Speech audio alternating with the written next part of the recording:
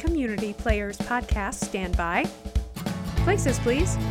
Hosts and guests, places, please. House lights, go.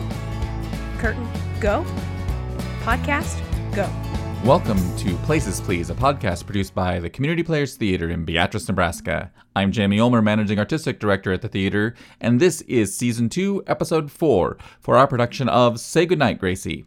This show is our third official production in our 2020-2021 season, and it is the second of our COVID substitution shows. This show was originally scheduled to perform in November. However, the week before we were scheduled to open, the area saw a significant spike in COVID-19 cases. So, we decided it would be best to postpone the show for a few months. Well, those few months have now passed. As of this recording, we have seen a drop in new cases in our area, and are comfortable offering this production with all of our extensive safety protocols in place. Coming up in Act 2 of this episode, we talk with Bruce Hahn, who plays George Burns. We recorded our interview back in November, shortly before we decided to reschedule the show. But first, Act 1.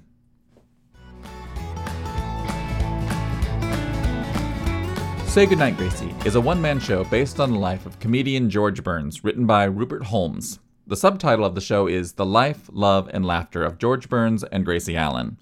So, if you don't know, Burns and Allen were real people, a husband and wife comedy team famous for their radio and television show. Their closing catchphrase is where the show gets its title. As they would close every broadcast, Burns would say to Allen, "Say goodnight, Gracie," and she would reply, "Good night."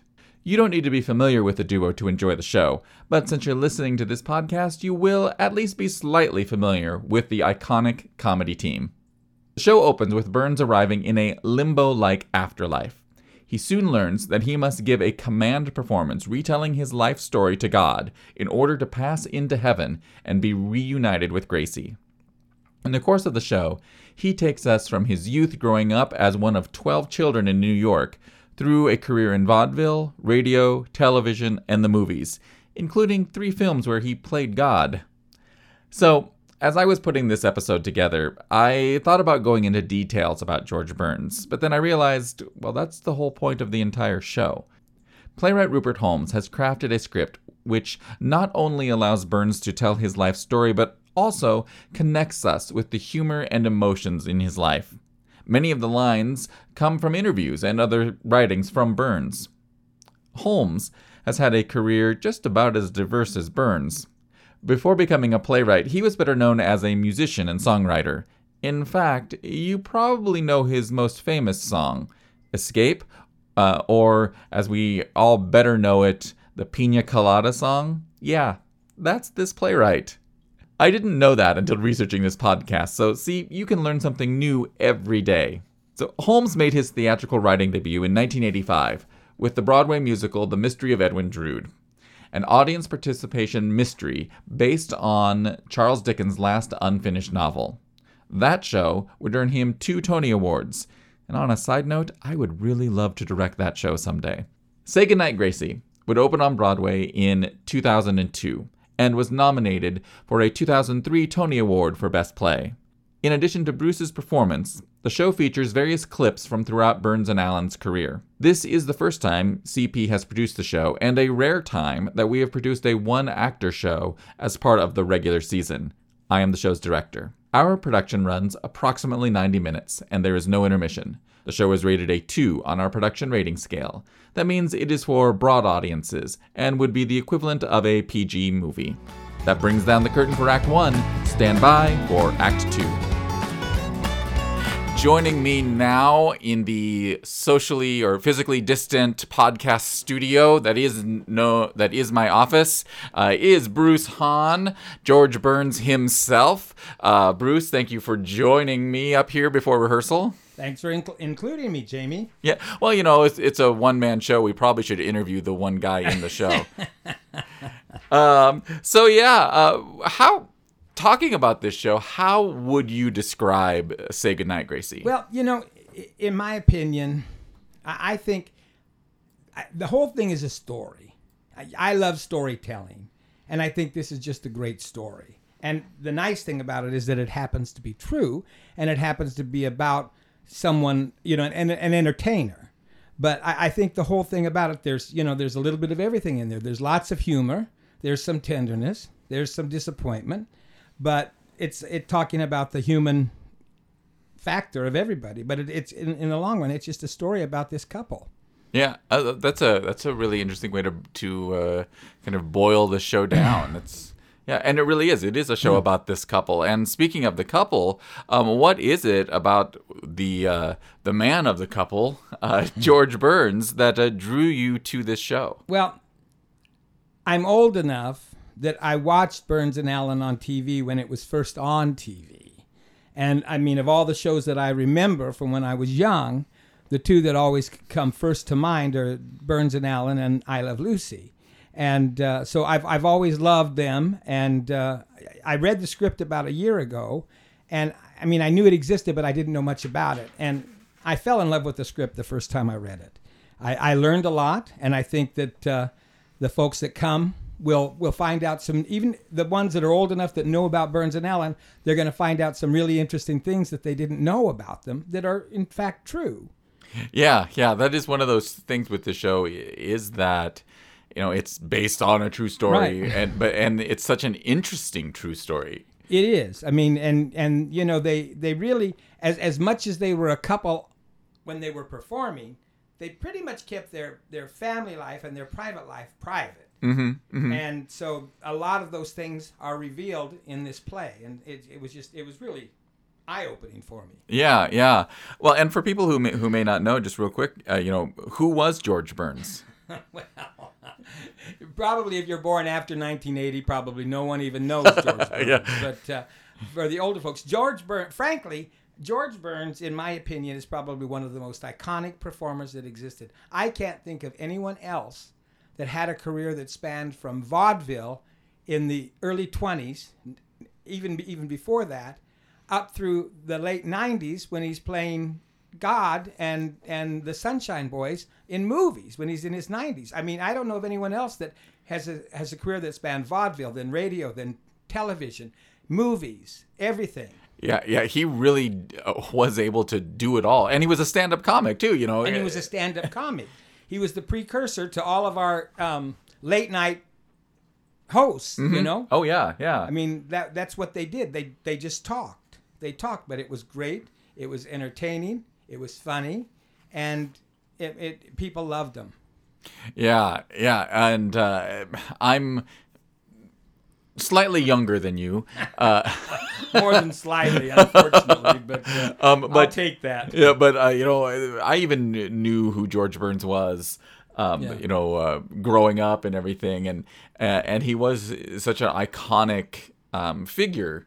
That he passed away when I was younger, right. But you just knew who he was by that. You'd see him holding that cigar and those glasses. Yep. I mean, he was just recognizable. Yeah. And in later life, when your age, I mean, you were. I'm sure you saw the movies, the God movies. Yeah, I'm sure you saw the Sunshine Boys, and Yeah. There's few performers who deserve the title of iconic, and he's one. Yeah.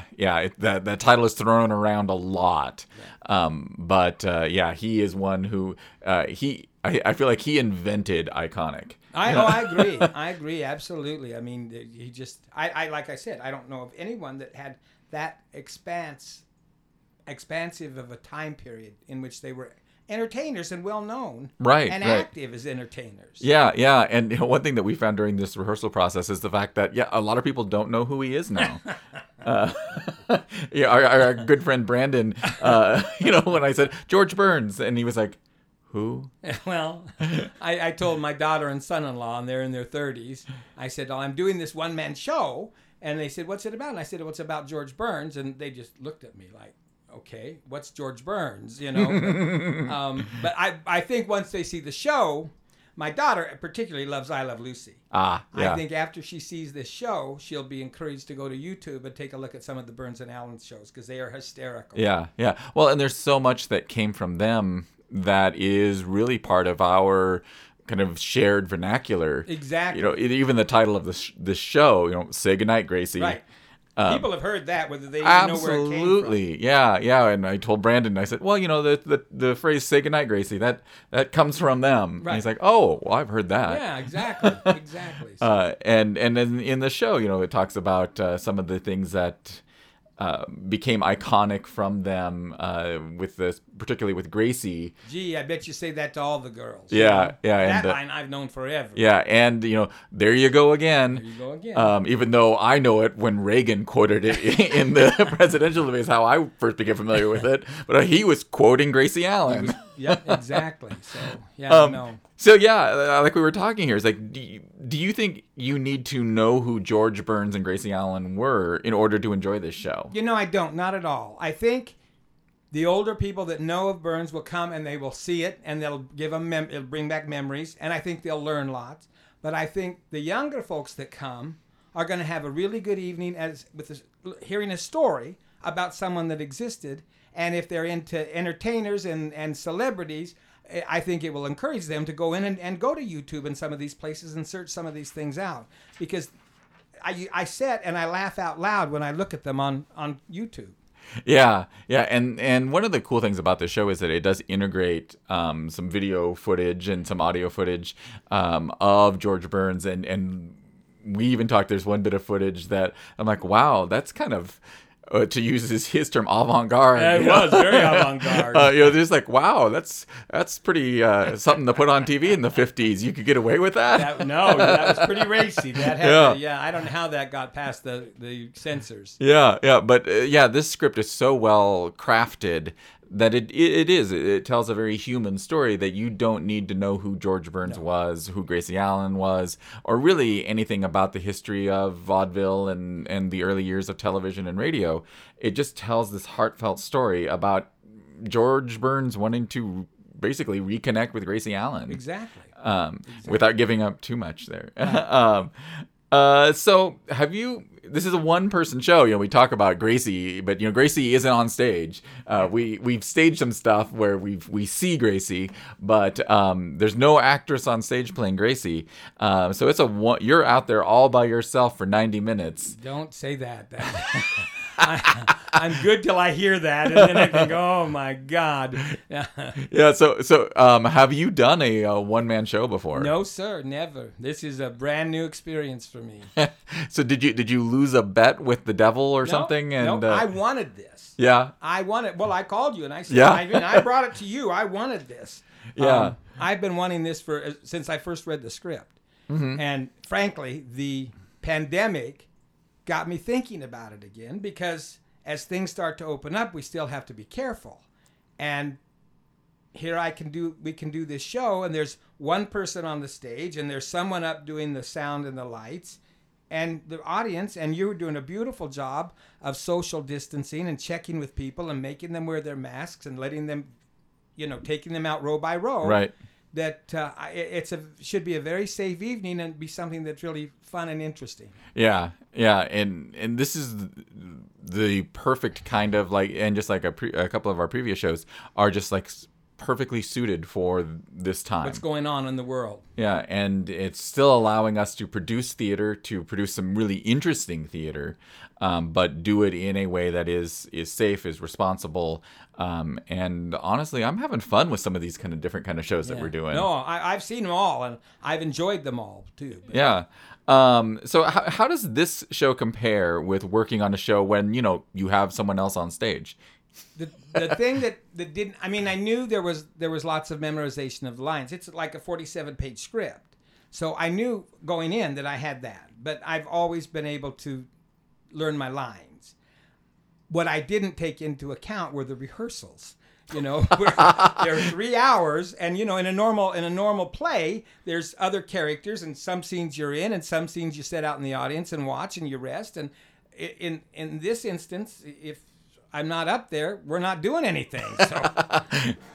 So you're saying that I'm driving you hard. Well, you are, but that's what'll make a good show. Yeah. That's what'll make a good show. That is interesting that you said that. I hadn't really thought about the fact that you that an actor rehearsing a one-person show doesn't get those kind of little, all right, I'm off stage for 2 or 3 pages. Right, exactly. You get a little break every now and then. Yeah. And it's different, but that's okay. Yeah, yeah. And I think we've been doing one of the kind of unique things about directing a one-person show, if I may, has been the ability to be a lot more collaborative on it. Exactly. Yeah, and you've been great for that, saying, well, let's experiment with this, or if I think of something, it just works back and forth, and it becomes very collaborative. Yeah, yeah. Unlike, say, a large musical where you've got 30 dancers that you're trying to get all of them to start with their left foot.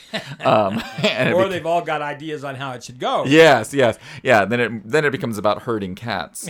But now, without giving away any spoilers, is there a particular favorite moment or two in the show for you? You told me you were going to ask me that, and I thought about that, and there really isn't. I mean, I love the whole show, but I think my favorite parts are the very beginning and the very end, because it takes everything full circle in ways that I would have never thought it could have done. And takes the whole story and it puts it together just by, again, the beginning and the ending.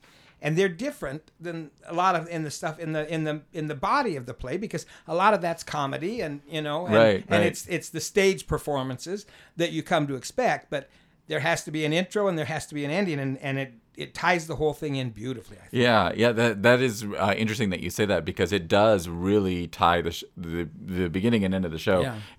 They're such great bookends. They are. They are. Yeah, and I don't think it spoils anything with the show to say that George Burns, in the show, he's in the afterlife. And he's auditioning to get into heaven, right. And he command a performance before God, and that framing device works so nicely. And I can tell, as well as you're rehearsing the show, that both of those parts have such sincerity behind them. In the way that you're approaching the character and delivering the lines and everything. And like you said, in the middle of the show, there's some sections of the show where it's a whole page where you're basically just doing a stand-up routine. Right, exactly. It's just this like joke. And they're great and they're funny. We've been cracking up a lot during rehearsals. But yeah, those moments of sincerity that bookend the show really tie it together nicely, and your performances and finding those nuances and his emotional depth and his sincerity with it all really brings it to life very nicely. Well, thank you. But it helps because you know that it's real, and that and I've gone back and you sent me to the CBS to the 60 Minutes interview, and I've seen some other interviews, and some of these things that are interjected in this play came out in some of those interviews, and so it was just fascinating. Yeah, that was one thing that, as I was researching the show too, is that I was just fascinated by. You see these interviews of George Burns with various reporters and whatnot, or late night hosts, and it's like, oh, this is that anecdote that he was telling on 60 Minutes, and it's retold in the show. Exactly, and here's one thing, and then in another interview you find something else, and it was all brought back into this play. Yeah, so. And it's such realism behind it, and. Yeah, it's just we just keep going on and on about how well written the show is. So it really is. So what do you hope that people take away from seeing this show? Well, first of all, in any live performance or any entertainment venue, you hope they come in and they have a really good time. So that's first and foremost. But again, I think for those older folks that know George Burns and Gracie Allen, I think it'll bring back some memories, and I think they'll recognize some of the theater pieces that we do during this show because they were taken from their acts. So it'll bring back some memories there. But I think that for the younger people, number one, it'll give them a great history into entertainment in the United States. Oh, absolutely. It'll be a wonderful history. I mean, it goes, again, straight from vaudeville through radio, through television, through movies, and so it'll be a wonderful education. But I think it will bring to life somebody that they don't know, and they maybe would have been better off had they known of him at the time. That's interesting. I was thinking about that today, that so much of that classic vaudeville shtick and the routines and everything are just so influential in what we look at as modern comedy. And just, even when you extrapolate, that kind of comedy out into Looney Tunes. Right. The Bugs Bunny shtick is straight out of vaudeville. Exactly. And how it applies to sitcoms and how it applies to stand-up comics and theatrical farces Right. and all that stuff. I always joke that my directing style is, part old vaudeville shtick and part Muppets, which were totally based on Right. vaudeville. On vaudeville. The old Exactly. Muppet Show with the guys heckling from the balcony there. Right. I mean, I really believe some of these folks that didn't know Burns, when they see this, they will recognize things that are current and comedic. Yeah. Absolutely. Because so much of it they did for the very first time, and things that are still being done to this day. Yeah. Well, Bruce, thank you so much for coming in a couple minutes early to rehearsal. Listen, I love talking about this. I hope that we get everyone that can come out and see the show. It really is a good show. I guarantee you'll have a good time. Yeah. All right. Well, thanks a lot. And look at your script because you've got rehearsal in 5 minutes. It's just a driving force. Yeah. All right. Thanks a lot. Thanks. It's time for the Curtain Call. This podcast is a production of Community Players Theater in downtown Beatrice, Nebraska. Our production of Say Goodnight, Gracie runs just one weekend, opening on Thursday, January 7th, and going through Sunday, January 10th. Limited in-person seating is available through the box office or on our website. Unfortunately, we will not be able to provide a streaming option for this production. I'm Jamie Ulmer. This has been Places Please, and we will see you at the theater. Curtain in, house lights up. Thank you, podcast. Make sure to reset your props and hang up your costumes.